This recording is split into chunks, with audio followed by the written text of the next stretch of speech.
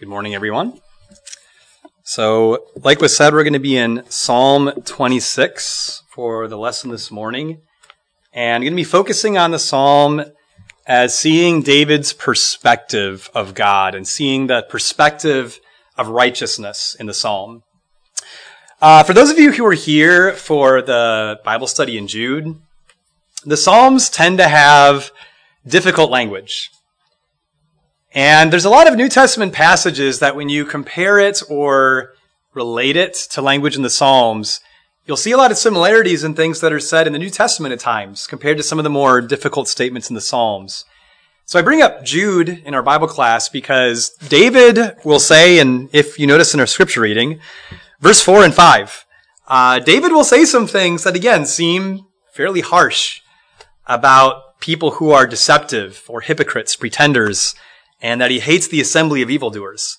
But I'd argue that David in the Old Testament, in an Old Testament context, is simply applying the attitude advocated by Jude toward false teachers in his context in Old Testament time. And I won't be referencing that point by point through the lesson, but just keep that in mind that Jude and Psalm 26 really have a number of similarities even beyond that.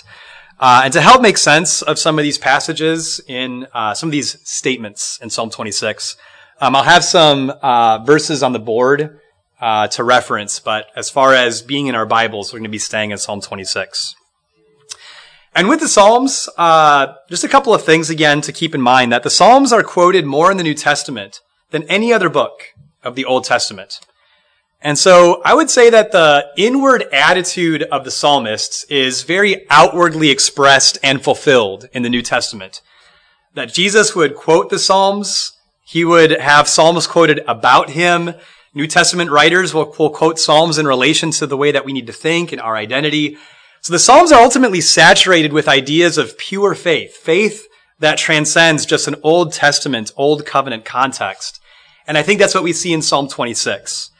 We're seeing faith in its pure essence.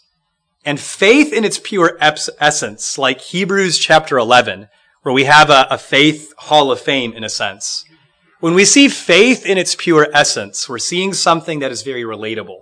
Again, something that just transcends just an Old Testament context. We'll try to see the statements in Psalm 26 in relevant ways. And then lastly, by way of introduction, if you look at the heading of who wrote this, this is of David. How is David described by God himself? He's a man after God's own heart. So again, I know I keep bringing up these difficult statements in the Psalms, but very often in the Psalms, what we need to often do is slow down and think in a way where we are challenged by the Psalms to see lessons and applications that, even if it takes time to work out, seeing that David is expressing things that are good and righteous, even if it can be difficult to figure out how exactly that is and how to make an application of that. And again, we'll be trying to make some applications of the lesson this morning. I'm going to read Psalm 26 again before we start going through it verse by verse. But just to kind of give a little forewarning, the translation I'm using is the Legacy Standard Bible. It's a recent kind of slightly modified version of the New American Standard 95. And one of the main things it does is it changes Lord, all capitals, to Yahweh. So when I say Yahweh in your Bibles, that'll be Lord in your translation. Psalm 26. Give me justice, O Yahweh, for I have walked in my integrity, and I have trusted in Yahweh, I will not waver. Test me, O Yahweh, and try me. Refine my mind and my heart, for your loving kindness is before my eyes, and I have walked in your truth. I do not sit with worthless men, but I will not go with pretenders. I hate the assembly of evildoers, and I will not sit with the wicked. I shall wash my hands in innocence, so I will go about your altar, O Yahweh, in order to proclaim with the voice of thanksgiving and recount all your wondrous deeds. O Yahweh, I love the habitation of your house and the place where your glory dwells. Do not take my soul away along with sinners, nor my life with men of bloodshed, in whose hands is a wicked scheme, and whose right hand is full of bribes. But as for me, I shall walk in my integrity. Redeem me, be gracious to me. My foot stands on level ground. In the congregations, I shall bless Yahweh. So the way we're going to work through this is splitting it into three sections. We're going to first look at 1 through 3. we're going to see David's confidence. Verses 4 through 7, we'll think about David's associations, and then 8 through 12, we'll think about his ambitions. So starting with verse 1 through 3, the first thing David does is he appeals to God for justice. So when he says, "Vindicate me, O Lord," that's David seeking justice from God. What that implies is Psalm 26 is being written during a hard time in David's life. It means David is either being treated in a way where it is unfair, he's innocent, but he's being treated as if he's guilty, or he's being actively falsely accused of something. And it's just not proper for him to seek justice for himself. He just has to wait on the Lord and do God's will and trust that God will vindicate his circumstances. We see situations in David's life frequently that fit this. Think about when he was running away from Saul for years of his youth. Was Saul persecuting David because David was guilty of anything? No, if anything, Saul was persecuting David because of David's innocence. And could David, in good conscience and in godliness, fight Saul, destroy Saul? He couldn't. And all he could do was wait for God's vindication. When his son Absalom rose up against him similarly, and again, there's other situations in David's life where all David could do is trust that somehow God would providentially work out the situation, because to continue through the situation in righteousness demanded that David simply wait on the Lord and trust his judgment. So again, what this implies is this is during a very difficult time in David's life, which I think enhances the nature of what David is pursuing and affirming in this time.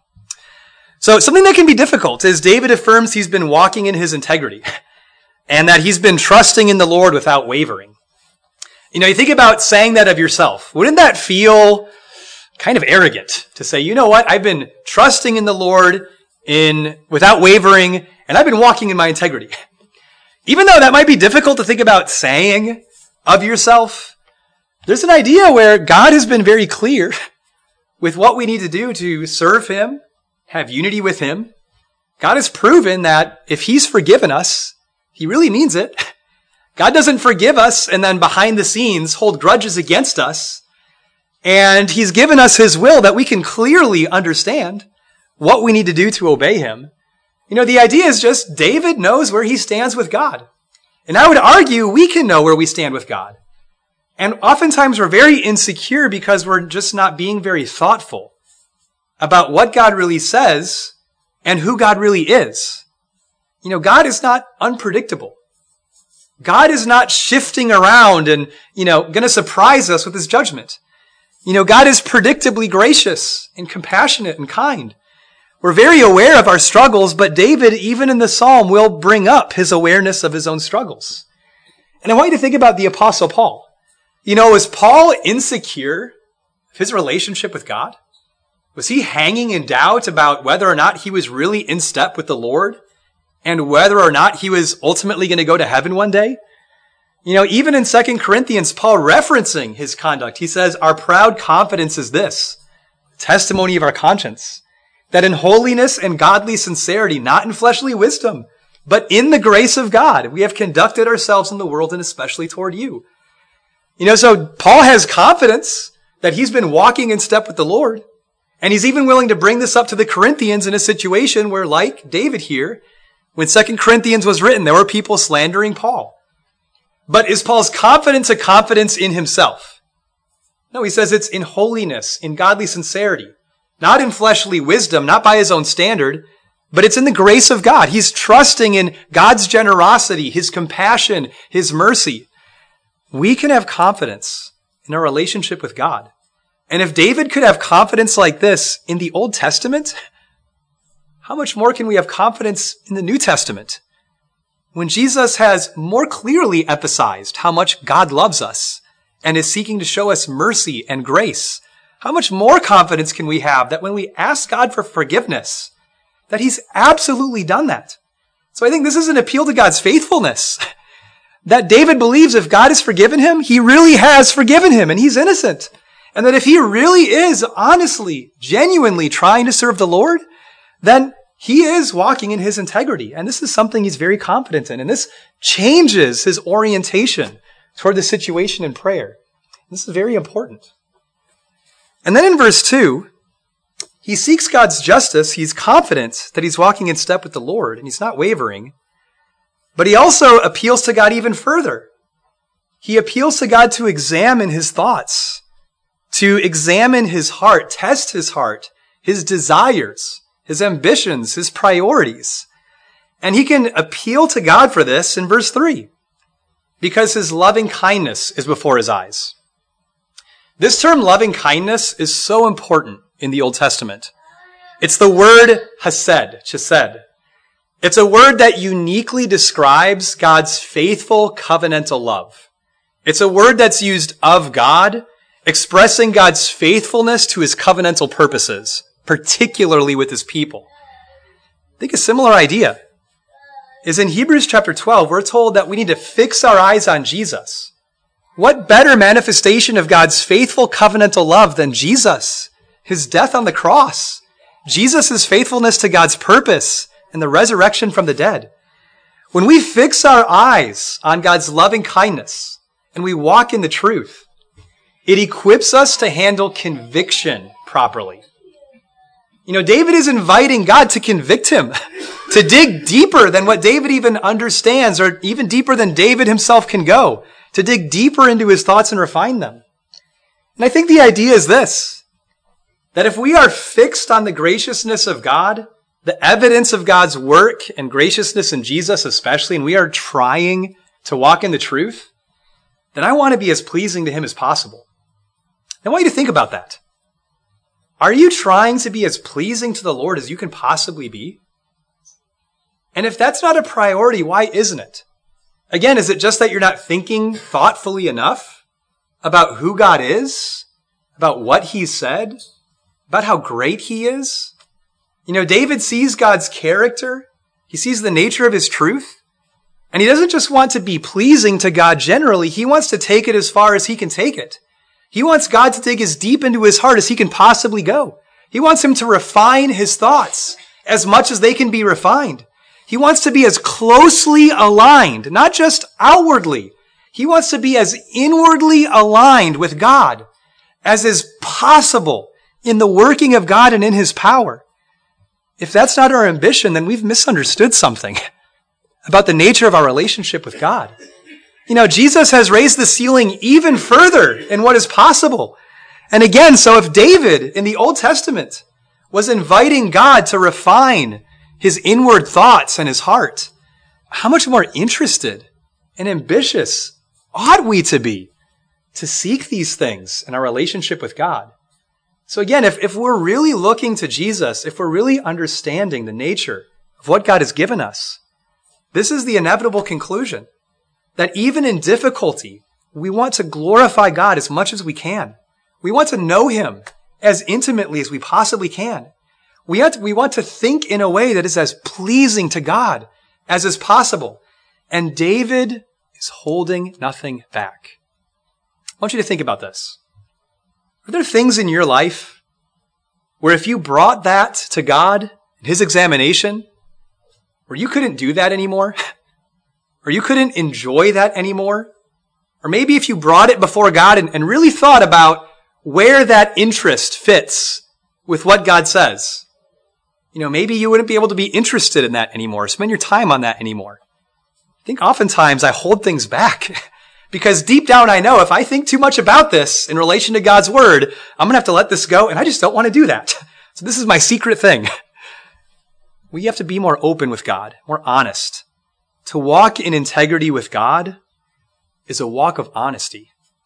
It means that David is willing to think what God thinks about everything. And that if David has to change something, he's willing to change that. If David has to confess sin, he's not afraid to do that because God's loving kindness is before his eyes. Let's look at the next section, verses 4 through 7. So I'm going to read this again. Do not sit with worthless or deceptive men. This is the word, by the way, worthless. It's the word for idolatry, emptiness, vanity. So either deceptive, worthless, it's meaning the same thing. Do not sit with worthless men, and I will not go with pretenders. I hate the assembly of evildoers, and I will not sit with the wicked.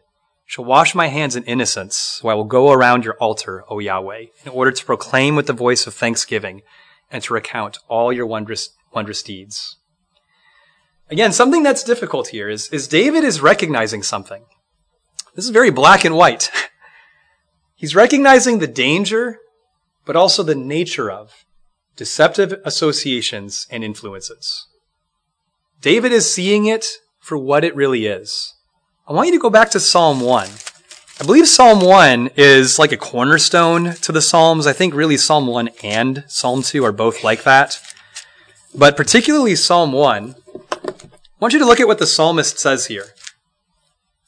How blessed is the man who does not walk in the counsel of the wicked, nor stand in the way of sinners, nor sit in the seat of scoffers. But his delight is in the law of Yahweh, and in his law he meditates day and night. In verse 3, he talks about how the righteous are like a tree planted by streams of water, but in verse 4, the wicked are not so. They are like the chaff which the wind drives away. Therefore the wicked will not rise or stand in the judgment, nor sinners in the congregation of the righteous. For Yahweh knows the way of the righteous, but the way of the wicked will perish. What is David doing here? Why is he doing it? Is there a utility to recognizing the danger of the influences at work in the world? Again, not that I don't go in the world, not that I'm not trying to reach the world and even have some relationships with people in the world because people need to be saved and rescued. But like Jude, like we studied this morning, is there a reality that there are people, though, where their influence is not encouraging righteousness? The way that they think, the way that they talk, is not going to draw me closer to the Lord, but actually drive me further away from him if I'm not careful and recognizing this is not an influence that I want to have power over me. So David recognizes in verse 4 and 5, in his setting, there is a danger that he needs to accept. There's an influence that he has to accept. I want you to think about how Jesus trained the disciples to think this way, to recognize danger, even danger among those who are religiously influential. Luke 12, after it says multitudes of people were coming to Jesus, they were stepping on each other. Exciting! He says, beware of the leaven of the Pharisees, which is hypocrisy. For there is nothing concealed that will not be revealed, and nothing covered up that will not be brought to the light. So in this very exciting time in Jesus' ministry, crowds of people are there. He says, you watch out for the leaven of the Pharisees. Recognize it for what it is. Did Jesus love the Pharisees? Yes. But was he going to give in to their influence? Was he going to treat them like they were just his buddies, his closest companions? Was he in any way going to validate them? Absolutely not. Think about this in Philippians 3. Paul tells them, join in following my example and observe those who walk according to the pattern you have in us. For many walk, and note this, of whom I often told you. This is something Paul's been very frequent in bringing up. And now tell you, even weeping, that they are enemies of the cross of Christ, whose end is destruction, whose God is their appetite, and whose glory is in their shame, who set their mind on earthly things. Why did Jesus tell his disciples to watch out for the leaven of the Pharisees? Why was Paul being so frank about the situation? What are they trying to accomplish? Are they saying you just need to have some kind of harbored sense of bad feeling toward these people?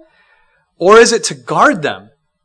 To guard them against an influence that could draw their understanding away from truth, and even close doors of influence that could hinder understanding the direction God is trying to take us in. Because the reality is we are susceptible to influence. And if we're not careful, we can be susceptible to influences that do not encourage a right relationship with God. 2 Timothy 3, again, just how frequently these things are brought up. When Paul tells Timothy that in the last days difficult times will come, men will be lovers of self, lovers of many, boastful, revilers. And I don't think he's talking about just people in the world. Notice at the end of this where it's highlighted in orange. They're holding to a form of godliness. So this is brethren. And although they've denied its power, avoid such men as these. What are we supposed to do with these instructions? These aren't just things that the Bible says that are to be left there. This is to change our perspective. There are people that these passages apply to, and it's difficult.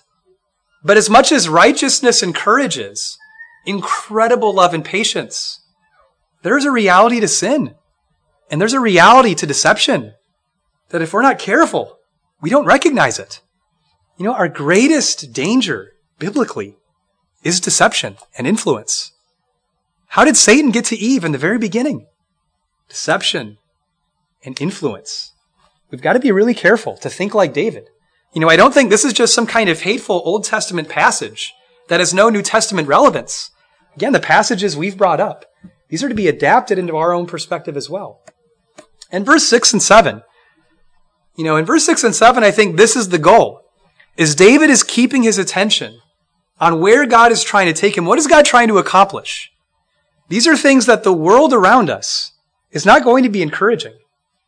David wants to go about God's altar in absolute innocence. The altar would be the place you would bring sacrifices for worship. You know, David wants to worship the Lord in utter authenticity and sincerity. Nothing hidden, no hypocrisy, everything laid bare.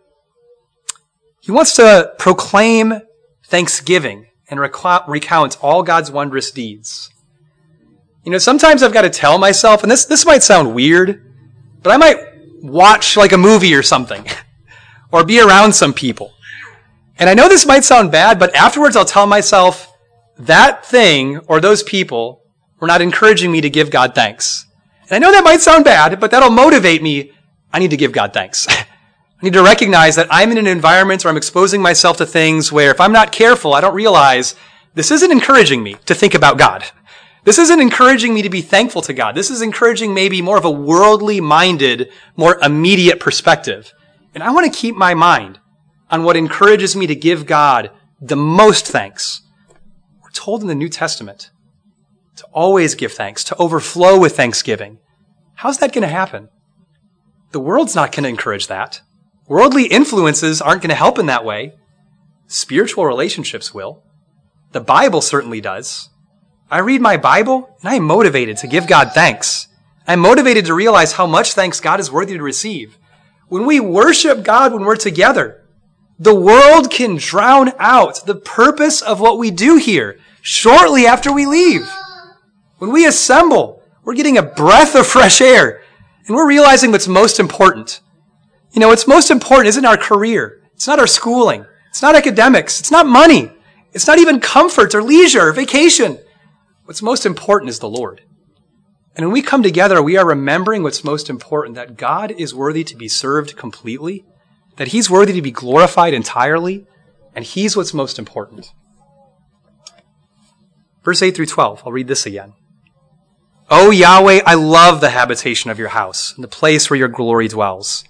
Do not take my soul away along with sinners, nor my life with men of bloodshed, in whose hands is a wicked scheme, and whose right hand is full of bribes. But as for me, I shall walk in my integrity. Redeem me and be gracious to me. My foot stands on level ground. In the congregations, I shall bless Yahweh. Something that the psalmists consistently express, you know, it's not just something that they express around others.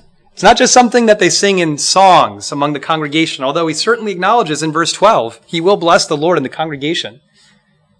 David has a habit in the Psalms of personally affirming his love for God, even in prayer. You notice in verse 8, he's talking to the Lord. He says, O Yahweh, I love the habitation of your house, the place where your glory dwells. You know, I want you to think about this. Do you ever affirm your love for God in your prayers? You know, strangely, that can feel weird sometimes. But David loved God so much. I think it was such a resolve, a commitment, that again, there were influences around him that he recognized there's a danger of having my love for God choked away. No. I love the place where God's dwelling is. His deepest affections are not only drawn to the Lord, they are directed to the Lord. Again, David is thoughtful about his relationship with God. David is sensitive and self-aware. How many letters are written to churches in the New Testament where Christians are not self-aware of what's really going on in their faith? They're not self-aware about influences, even within the church and around them, and correcting these things and bringing these things to light. That's not David. You David is honestly very self-aware of what is going on, not just around him, but within him. And so he directs his affections to the Lord. If we want to have a thriving faith, we don't just passively serve the Lord. We direct our love to the Lord. And your deepest affections, that's what you'll meditate on. That's what you can't wait to spend your time on. It's what you focus on when you're alone and no one's watching. That's how you know where your heart is. I get the idea that this is a private psalm being written and preserved now to be spread and shared. But these are private thoughts in a sense. David in his private moments is directing himself to the Lord and directing his affections more intimately toward the Lord. And involved in this is, again, recognizing that there's a separation between where David wants to be and where the wicked are going. It says, don't take my soul away with sinners and peoples whose hands are filled with bribes. This idea of they're willing to compromise what's true. They're willing to compromise the integrity that God seeks from us for some shallow, superficial benefit that ultimately amounts to nothing. And I think something hidden in this that's implied is alluded to in 1 Corinthians 11:32, that David is inviting the Lord to do whatever needs to be done to prevent his life from being taken away with sinners. 1 Corinthians 11:32 says, when we are judged, meaning disciplined by the Lord, we are disciplined by the Lord so that we will not be condemned along with the world. David is inviting God to discipline him. If something bad has to happen to me, something's got to be ripped out of my hands that I'm clinging to. If someone has to say some difficult thing to me and correct me, God, help it happen. Don't let me be drawn into this company of evildoers that are going to be destroyed and judged and condemned. Wow. I've heard people say that they don't pray for patience because they worry about some hardship happening to them that would disrupt their convenient and comfortable desires. Wow. We've got to be willing to endure some hard stuff, to be set apart from the world. What's it going to take for us to be holy? To really be holy and committed to the Lord, it's going to take hardship. We're going to have to think about suffering differently. And that's exactly what David is seeing in verse 11. He's not seeing this as something self-achieved. He's going to walk in his integrity, but this requires God redeeming him and being gracious to him. The idea is, as David is walking in step with the Lord, it is emphasizing the immensity of his need for God's help. As David is walking in truth and integrity, it is emphasizing the immensity of his need for God's help. Paul emphasizes this in 2 Corinthians through the whole letter. I love 2 Corinthians and how open Paul is, like the psalmist, about his struggles. One statement like this in 2 Corinthians 4, Paul says we have this treasure in earthen vessels. The idea is very, very fragile, delicate vessels, so that the surpassing power will be of God and not from ourselves. We are afflicted in every way, but not crushed. And he goes on with some more statements similar. We are afflicted in every way, but not crushed. Always carrying about in the body the dying of Jesus, so that the life of Jesus may be manifested in our body. Paul the Apostle was not living by self-achieved righteousness. He wasn't just having Bible studies with people all the time and having joy, and habitually he's just involved in so many good things, he's just on top of the world. 2 Corinthians, Paul reveals, walking in step with the Lord as he is emphasizing the immensity of his need for the Lord's help. I know this isn't always true, but I think sometimes we've got to be honest with ourselves. Are we really aware of how immense our need is for the Lord's help? Really? Are we really aware of that? And I think we can see that in practicality. Is it reflected in your prayer life? How immensely you need the Lord? Is it reflected in your attitude? How seriously, immensely you need the Lord? Is that reflected in your relationships with the brethren? In 2 Corinthians, Paul brought this to the table in his relationships with the brethren, wanting them to understand Paul's not just arrogant in his relationship with God, thinking that he has power of his own. He's bringing it to the table that he needs prayer. He needs their help. He's vulnerable in every way like the Corinthians are. Again, we have this treasure in earthen vessels. The reality is we need God's help. The difficulty just comes in of how aware we are of that. If we're walking in step with the Lord, it helps us see it. We need God's graciousness and redemption desperately, not just to go to heaven one day in the future, but wow, we are in the Lord's hands and we are surrounded by difficulties, and Satan is so oppressive.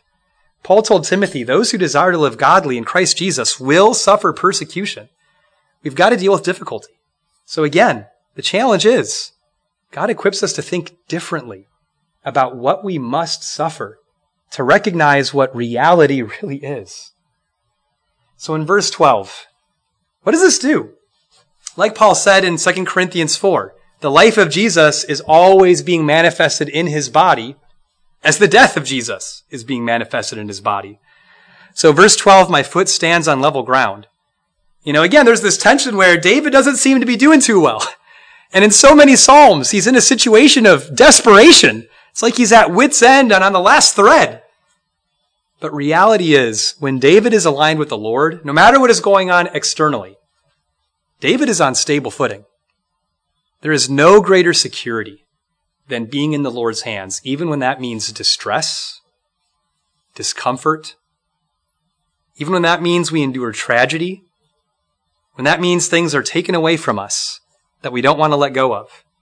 When we are aligned with the Lord, we are on secure footing. We are on stable ground. And he says, in the congregations I shall bless Yahweh. And I think the idea is this. David's focus is on helping God's people think of God more highly, to encourage God's people to invest more faith in the Lord, to give God greater praise. And I want you to think, is that the nature of your relationship with others here? Are you actively trying to help others around you to really grow in their faith, to elevate their view of the Lord? There's a way where we stir up love and good works here together, singing songs and participating in worship. That's definitely true, certainly. But I think, again, with the New Testament church and things we see David saying, there is a sense where it should go further than that. Where sometimes encouraging each other to go further in our faith, invest more trust, may mean giving encouragement that's not easy to give. Having spiritual conversations that may feel awkward to bring up. Giving correction that may make you feel like you're putting the relationship at risk or making too big of a deal out of something, or maybe you might be misunderstood in the process.